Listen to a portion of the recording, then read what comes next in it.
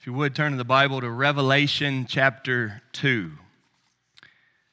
Revelation chapter 2. Today we will look at the part of the letter to the church in Smyrna. There are 7 letters in Ephesus, chapters 2 and 3. Today is the second one. Last week was the letter to the church in Ephesus. This is the second one this morning to the church in Smyrna. This is a very, very small section. Verses 8 through 11 of chapter 2. It's very similar to all the others. As I told you, they have a common framework. This one is a slightly different, and we'll talk about that in a few minutes. Today's sermon has a heavy subject.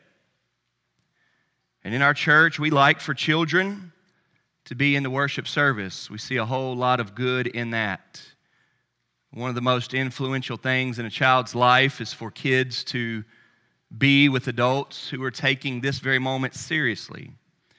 They're not scrolling through Facebook, but they're engaged in listening to a sermon. They are Bible open. They are focused. They are singing. They are participating in the worship service. And for kids to be able to see that, that's excellent.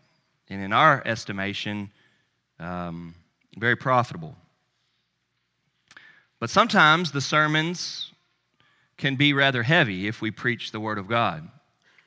And today's sermon is about death quite a bit.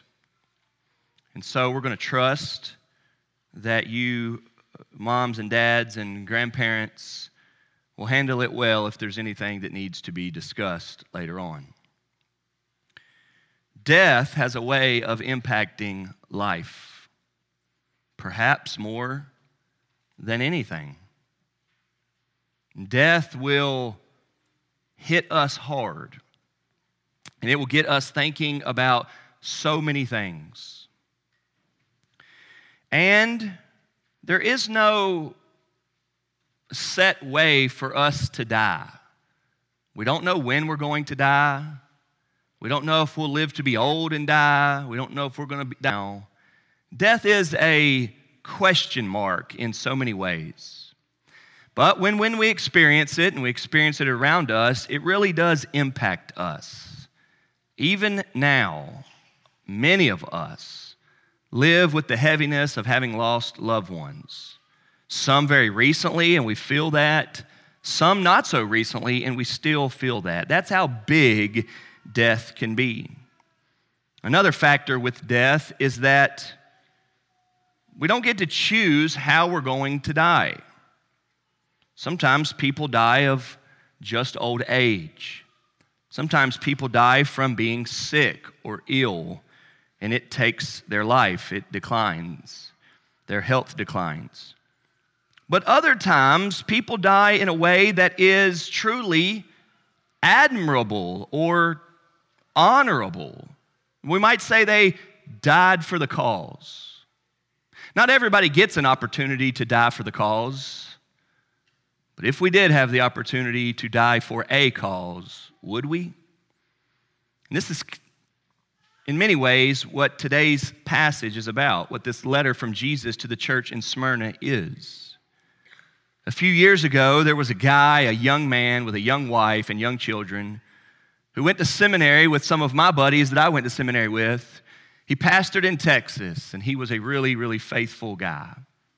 He was driving home from work one day, working for a church, and there was a lady with children broken down on the interstate. So he pulled over and got out to help her. While he was on the side of the interstate helping this mom with her children, a tractor trailer hit him and killed him. He's a good buddy to many of my good buddies. Just a sad, tragic story of a guy who was trying to do a good thing, help out somebody on the side of the road, which hopefully many of us have done and would do if we were in that position. And in doing that, he died. Now, I don't necessarily want to say that he died for the cause of any certain thing, but he died doing good. And we can always say things like, that little moment is a picture of who he really was. helping people, trying to do good, make a difference, having a heart, caring about that situation, what would happen to them, and those sorts of things. Death is good for us when we start to think about it like that. But I'm even nervous talking about death today just because it can be taken so oddly. We just don't like to talk about it, do we? Where a grandmother had died. I did a funeral this past week where a grandmother had died, and she had 16 grandchildren and great-grandchildren. And one of her adult grandchildren, she was in her 20s, stood up and gave a eulogy. It was a great eulogy, and I was glad to be there to hear it. And one of the things she said was that on her grandmother's deathbed, as she sat there with her and talking to her, and her health was declining, on one of the very last days that she was able to speak at all, she called her granddaughter over, adult grandchild.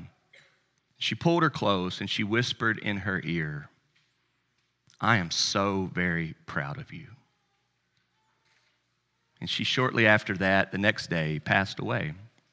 And that granddaughter, with tears in her eyes, tells that story as if her grandmother's life, and her grandmother's death impacts her now and hopefully always.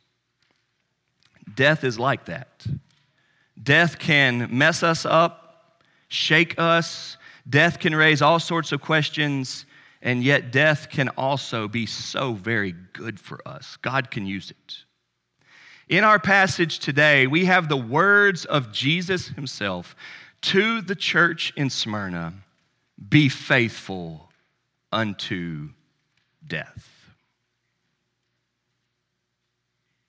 Read with me, if you will, at Revelation chapter 2, beginning in verse 8.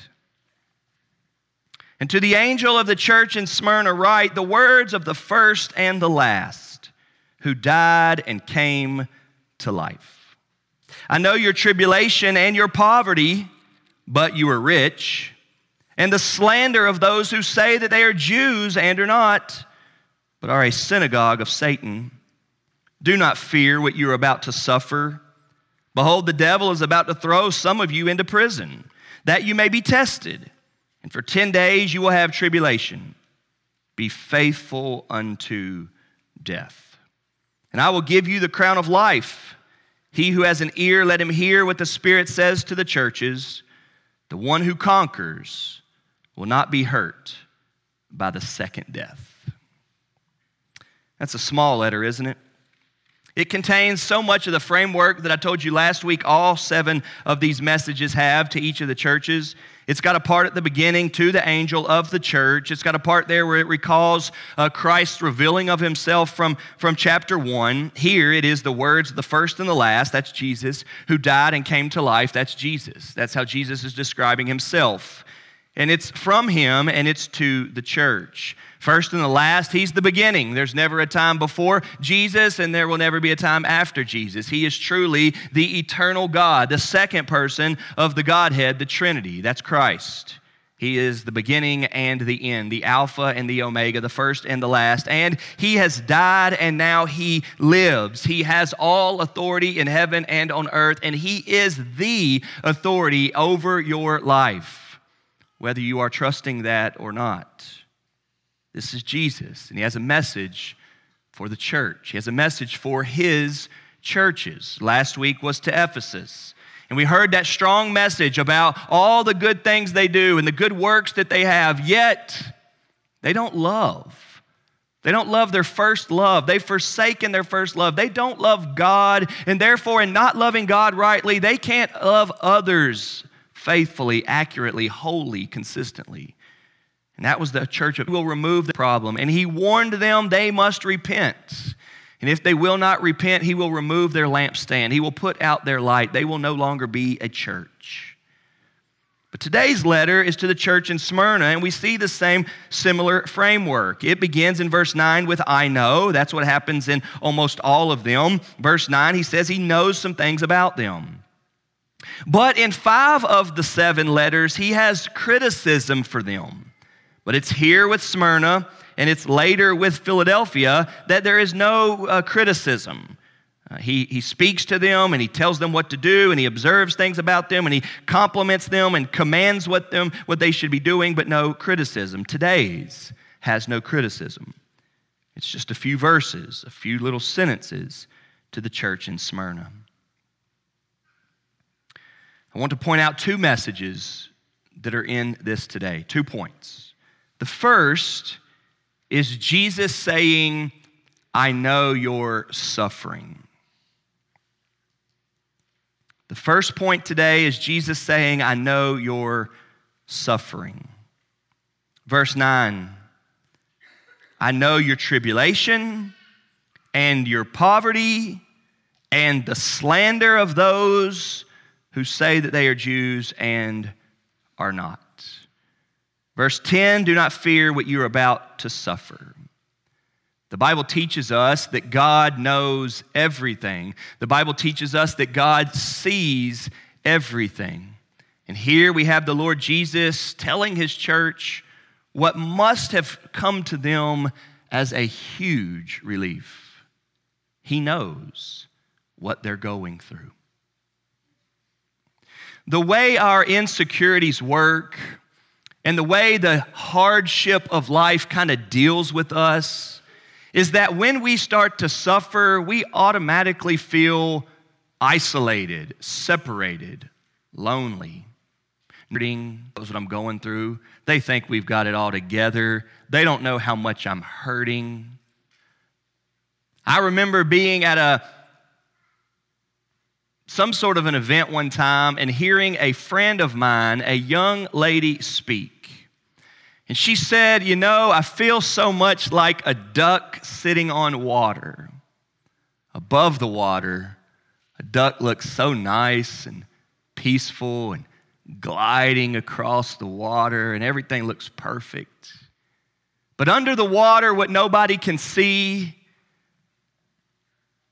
are 2 little feet on that duck just working like crazy, trying to get the direction right, trying to go, trying to speed up. She said, what people see in me may be that I'm somewhat holding it all together. But what people don't see is my legs in the unseen underwater going like crazy. Sometimes life feels like that in our suffering. I know it does. And I know that life is extremely hard. So Jesus writes a letter to his church in Smyrna and says, I know what you're going through. I know about your tribulation. I know how hard it is to be poor, to never have enough money to make ends meet, to struggle to put food on the table, and how that compounds our struggles.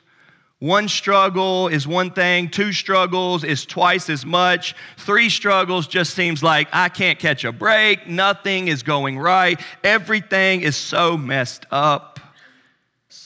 Jesus knows that this is what they're going through, and he tells them this. Now, he doesn't say a whole lot about it to comfort them, and that's interesting. But perhaps it is a comfort in and of itself to just say, I know. Because God is so big, and he is a Father in heaven, and he loves us with an everlasting love, that him knowing about our problem seems to work mightily in our life with comfort. Perhaps a kid that is scared, wondering where the parents are, as soon as the parents are present, things change. There is comfort. Perhaps a kid that is fallen and is crying and thinking that they're hurt, as soon as the parent is there to say it's okay, they will suck up those tears. God saying to his suffering church, I know, is a comfort in and of itself. There are really 4 things here that he identifies as their suffering, their tribulation, their poverty, the slander of those, and then that prison is coming. Some of them are going to be thrown in prison. And these are all different things. Tribulation is just how hard it is, the opposition. Tribulation is the persecution that they are facing. It's not easy to be a Christian in their context. Many people are against them. They're looked down upon. They aren't respected. They're not seen as high character people. They're seen as rejects. They're seen as apostates. They're seen as those who have gone against the norm, the culture, and so they are facing hardship. Poverty is that they are poor and that they are struggling. But notice here that we have this poor little statement here in my Bible in parentheses. I know you are poor. I know your poverty. But he says, but you are rich. This great reminder to us that while, yes, we do need money and stuff in this life to survive, it's not the real treasure. It's not the real treasure. Jesus here tells his poor church that they are rich. They are poor and rich, he says. I know your poverty and that you are rich. The Bible says in Christ we have everything. The Bible says in Philippians chapter 4 that my God shall supply all of your needs according to his glorious riches in Christ Jesus. Maybe not our wants, but God always supplies our needs.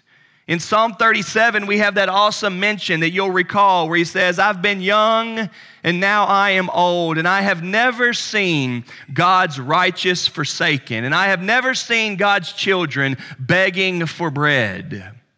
God takes care of those who are his. And while this life may put us in trials, physical trials, financial trials, health trials, difficulties, opposition, we are to be reminded that in Christ we have everything. We are children of the King, and we are citizens of the kingdom, and we have eternal life. We will live forever in heaven. But he knows that there's suffering through poverty. It's hard to get a job in that context. It's hard to make $1 in that context. It's hard to get anybody to think well of you. It's hard to run a business in that context because everybody knows your faith in Christ is a negative in that setting. It's hard to even be seen or form a friendship. I know your poverty, he says, but you are rich. And then the third thing is that there is slander there. And the slander comes about them from the Jews. Look what it says. The slander of those who say that they are Jews and are not, but they are a synagogue of Satan. Surely you know by now that not all religious people are religious in a good way. And surely you know by now, you've lived long enough to know that some religious people in the world are bad. I don't want our sermons to beat up on the Jews. I want us to be aware that just in the Baptist church or Motion Christian church, there are fakes as well. There are many that go through the motions and do not love the Lord Jesus Christ. There are many that claim grace but show no grace. There are many that think that they are forgiven but cannot offer forgiveness. There are many who have escaped the judgment but are still filled with judgmental spirit. Here, the Jews of that day in Smyrna are slandering the believers.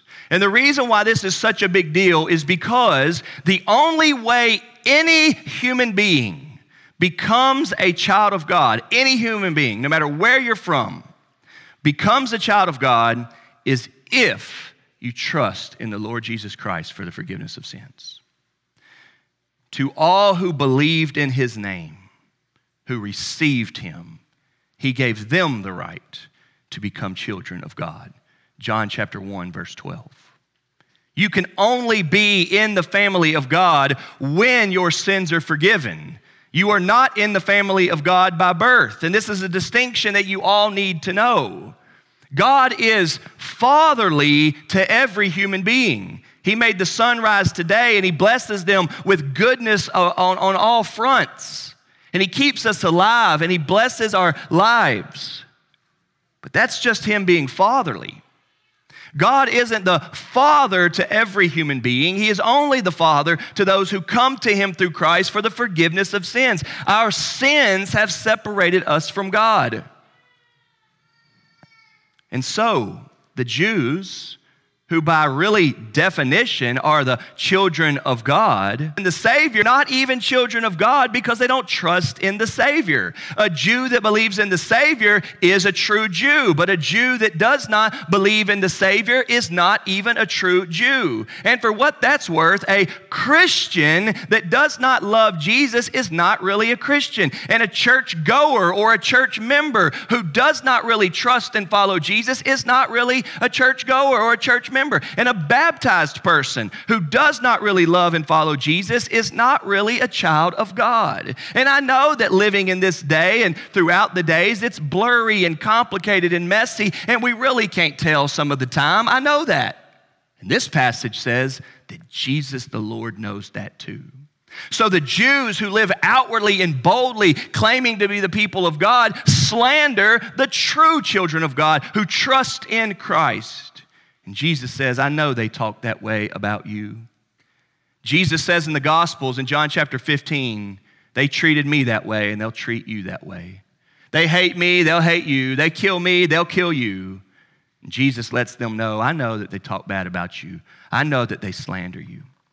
Now this is not, it's a little nugget right here. This is not a time for you to feel comfort when the people of this world talk bad about you for other reasons, all right? If we have bad attitudes and people slander us because of our bad attitudes, well, more power to them.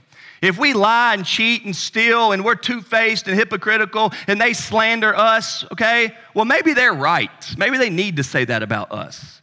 This is not a message from Jesus in heaven to the church on earth that we say, hey, nobody talk about me.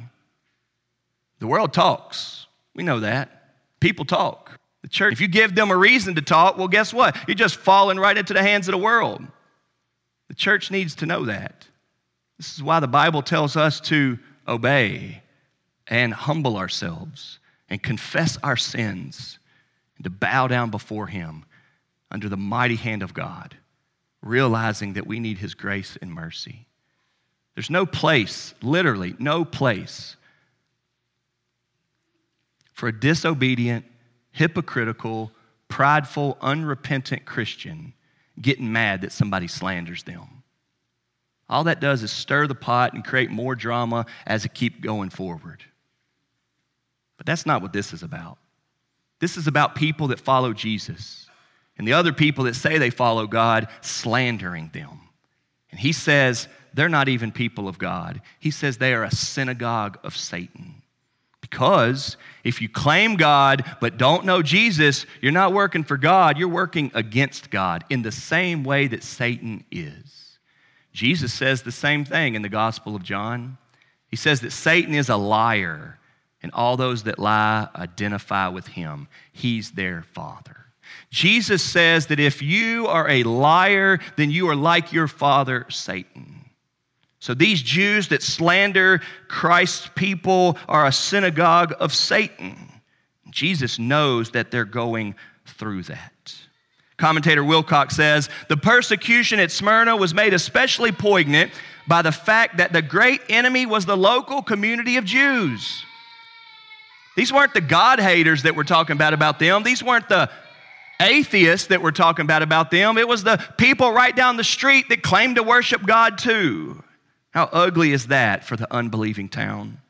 He goes on and he says, these were God's people racially, but not really.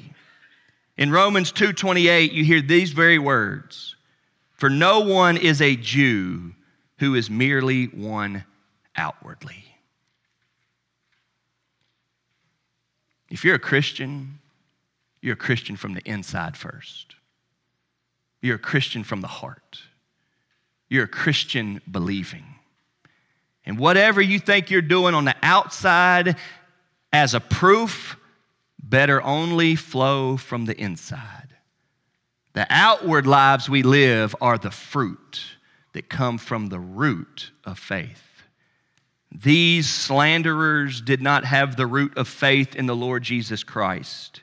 They had outward lives that rejected Christ, and so their outward godly lives, which were really ungodly lives, slandered the truth of God.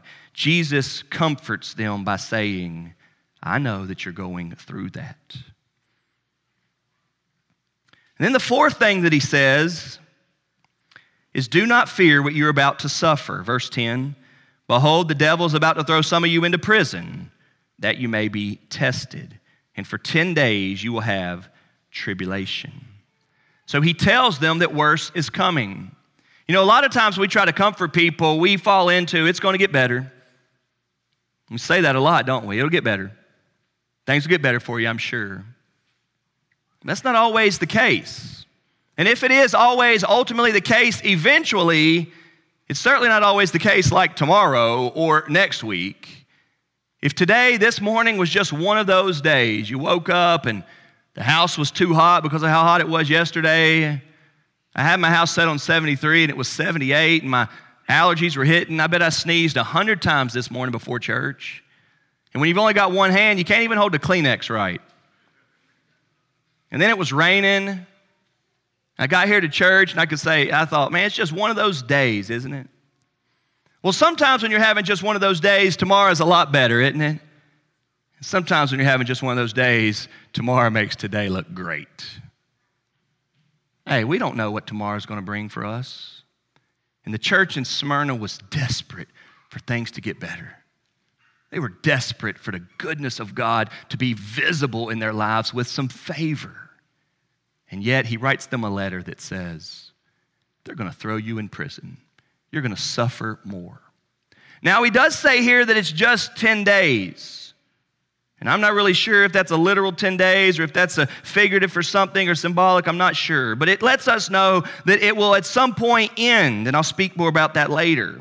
He says here, though, that the devil will throw them into prison. It's the work of Satan. It's the opposition of the work of God. But Jesus is the one telling them this. And it's a reminder how the devil, we see them on a leash. He's on a rope. He's in chains. He only does what God allows him to do. And we see this because he says here that you may be tested.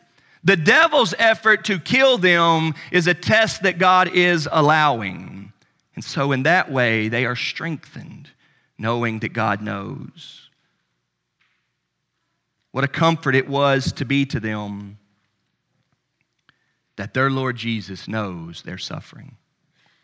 And one of the reasons why that is such a comfort to them, because to know Jesus, to have read his Gospels, to know his biography, his life, his story, is to know he also suffered.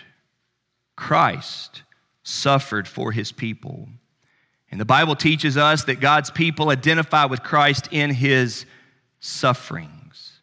These things are not new. They saw them in the life of Christ. These things are not new. The tribulation, the poverty, the slander, the prison. They know those through the book of Acts. All of the apostles experienced these things. And yes, you and I have been very fortunate to live in a time, an epoch, if you will, in a nation where so much of this is just absent. And we praise God for the country that we live in and the freedom, humbled, the many good blessings that we have here. May we be humbled and grateful for that we grow up in a time like this. But may we also not forget that in many places in the world right now, this is an everyday thing. One of the reasons why people read the book of Revelation, they think that every bit of it is completely future, is because we're so disconnected that this very thing that we're reading about right now is happening right now in many, many places in the world. In many places in the world right now, these exact same things are happening. There is tribulation. There is poverty for believers. They don't have food to eat, and they cannot get a job because of their loyalty to Christ.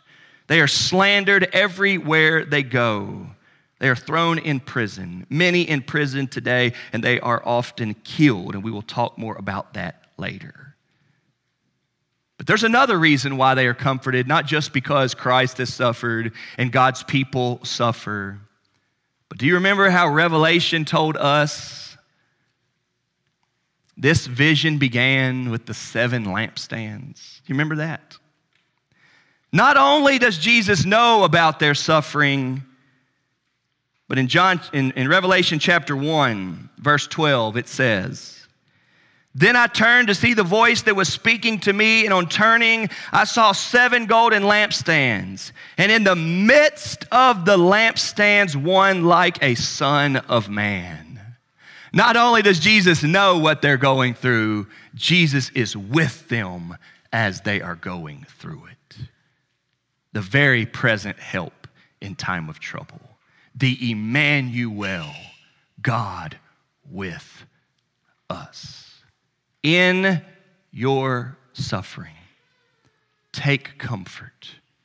Take comfort that He knows your suffering and He is with you in your suffering. This world may have abandoned you. Your loved ones may have abandoned you. But may it be the case that you are strengthened, that your God never abandons you. I know your suffering. After He identifies with them this way, I know your suffering, we come to His command, His second point. And there we look at verse 10, the second half of it, and we see Jesus saying, "Be faithful unto death." What a charge. You would think there, if He was just trying to be a loving dad or mother, that He would say, "It's all right, or you don't deserve that, and I promise we'll go get an ice cream after we leave here." The things that we do to try to comfort ourselves, and don't get me wrong, I'll buy my kids ice cream anytime they need it too. But the things that we would think would be the comfort for the church here are not that. There's no, "You don't deserve this." There's no, "Well, let's call the police and get this fixed." The police aren't going to help them in these contexts, not at all. There's no worldly comfort in this moment. This very world system that is opposing this Christ opposes His people. And there is nothing that God says to them that is like that. The message from Jesus to His suffering church in Smyrna is, be faithful unto death. Stick with it. Don't give up. Don't deny me. And once you die, look what it says, I will give you the crown of life. And that's it. And then it goes into the regular framework of how they all end. He who has an ear, let him hear what the Spirit says to the churches. The one who conquers will not be hurt by the second death. Be faithful unto death, and then after you die, I'll give you the crown of life. There's only one other place in Scripture where the crown of life is mentioned, and that's in James chapter 1, verse 12, which is also filled with discussion on suffering. James chapter 1 is all about suffering, right? The trials, the tribulations, the difficulties, the Lord knows God's working in them. And that's the only other mention of the crown of life. Jesus says, be faithful unto death. Wilcock writes,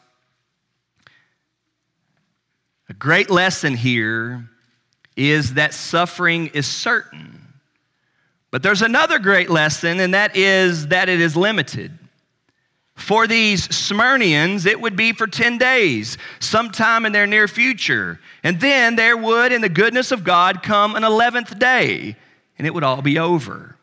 God's control does not mean is prevented from inflicting pain and hurt. Nowhere in our New Testament does it promise freedom from suffering in this life. That's not in the Bible. Indeed, without the cross, there will be no crown. But what God does guarantee is that though the church may suffer even the death of the body, even though we may die for the cause, the church will not suffer the death of the soul. That's to be a comfort to us.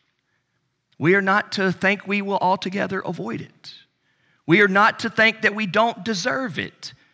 There was only one really good person, only one completely, holy, thoroughly perfect, and that is Jesus. And He suffered and was killed. The church is identifying with Him in this way, and the letter to the church in Smyrna tells us this: be faithful unto to death. That's the message. The message of God's word is that for some of his people, it will cost them their lives. You need to know that. Again, our context seems so distant from that, and I know that it does. But if it ever gets that way for us, are we ready for that? It causes us to ask questions like this. Well, what's the worst that can happen? We die and go to heaven forever to be with our God and Father. We die and we go to be with the one who loves us more than anybody on earth loves us here. We die and we go to the place where it is 100% better than here, where joys are everlasting and peace cannot be subdued. What's the worst that could happen? Eternal life in heaven with all of God and his people. That causes us to ask not what's the worst that could happen, but what's the worst that they could do to us? Kill us and usher us into that. I remember when KB sang in his song, what are they going to do? What, murder us? What murder does is send a surge of us to go put churches up. They cannot hurt us. If dying is gain, as the Apostle Paul writes. And I remember later when KB said in his song, listen to this. Remember my God is what I wrote in my will. That's a good line to put in your will, isn't it? Remember my God is what I wrote in my will. You can break my bones. You can't break my zeal. That's a good line. That death, although fearful for us because we've never experienced it, will not be bad for us. Death, Jesus tells us, may be coming. Death for the cause. But when it happens, he will award them with the crown of life. He will give it to those. And then he says here at the end, if you look at the end of verse 11, the one who conquers will not be hurt by the second death. Now, this expression, the one who conquers, is in all 7 letters. If you look at the end of each of the 7, Ephesus, Smyrna, Pergamum, Thyatira, Sardis, Philadelphia, and Laodicea, the one who conquers, that phrase is in there every time. Here, it says they will not be hurt by the second death. Now, this phrase, second death, is a big deal. It's in the Bible, okay? Got the first death and the second death. And just in general, here's what it means. The first death is the death of the body, this physical dying, right? Like when you attend a funeral, that person died the first death, all right? You get, something happens to you, you get shot and die, that's the first death, right? You die of cancer, that's the first death, the death of the body. And it's not the most important, it's the death. Biggest deal. The bigger one, the much, much, much bigger one is the second death, the death of the soul. In Matthew chapter 10, verse 28, Jesus says, don't fear those that can kill the body. That's hardly an issue. In God's mind, dying isn't that big of a deal. If you die in his grace with the forgiveness of sins, it only gets better from there. In God's mind, what's a really, really big deal? The biggest and most important thing in the whole world for every one of us is what happens to your soul. Who are you really? That soul dying, meaning not accepting God, not trusting God, not loving him, that soul therefore being condemned, that death of the soul is the worst thing in the world for you. And it is the most important thing in the world. And the one who conquers will not be hurt by the second death.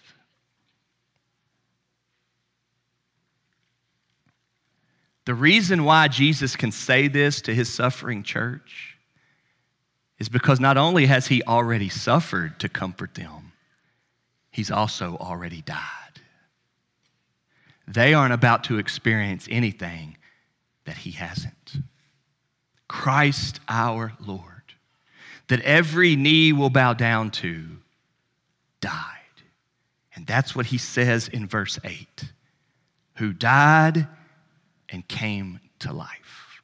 In chapter 1, he says, I'm the living one. I died, and now I live forevermore.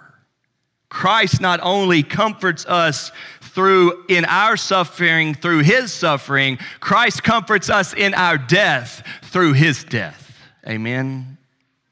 Who Christ is a true Savior, who has already walked before us, who has already dealt with anything we will have to deal with. Christ has already done it all for us. And when he died on the cross that day, suffering under the wrath of God and the sin of you and me and the whole world, when he died on the cross and they buried him in the grave, 3 days later he rose again. And Christ did that finalizing work on behalf of the plan of his Father through the great love, so that whenever the time comes for us to die, whatever brings it, in a hospital bed, at our home, tragically on the interstate doing good, or because of the cause of Christ under persecution, we will say, the one who conquers, they will not kill my soul. I will hope in Christ. In the book of Acts, we see this time and time again. And in Acts chapter 21, after already a long story of the Apostle Paul, we have Paul saying, I've got to get to Jerusalem to encourage the churches there. Those people need encouragement. I'm going to get there. And I'm going to go there and I'm going to preach to Rome and I'm going to preach to Caesar once I get past Jerusalem. And all this is unfolding in the book of Acts. And everybody's trying to talk him out of it. And Paul finally says, stop. Why are y'all making me upset? Why are y'all trying to make me cry? You're trying to keep me from going. I'm going. And I'm ready to tell them about Jesus. He says, and I'm even ready to die for Christ. In Acts chapter 21, verse 13. Death is not Jesus saying for the people of God. And we find strength in knowing that Jesus says, be faithful unto death. Well, last week I told you all that Jesus warned the church in Ephesus that if they do not repent, he will remove their light.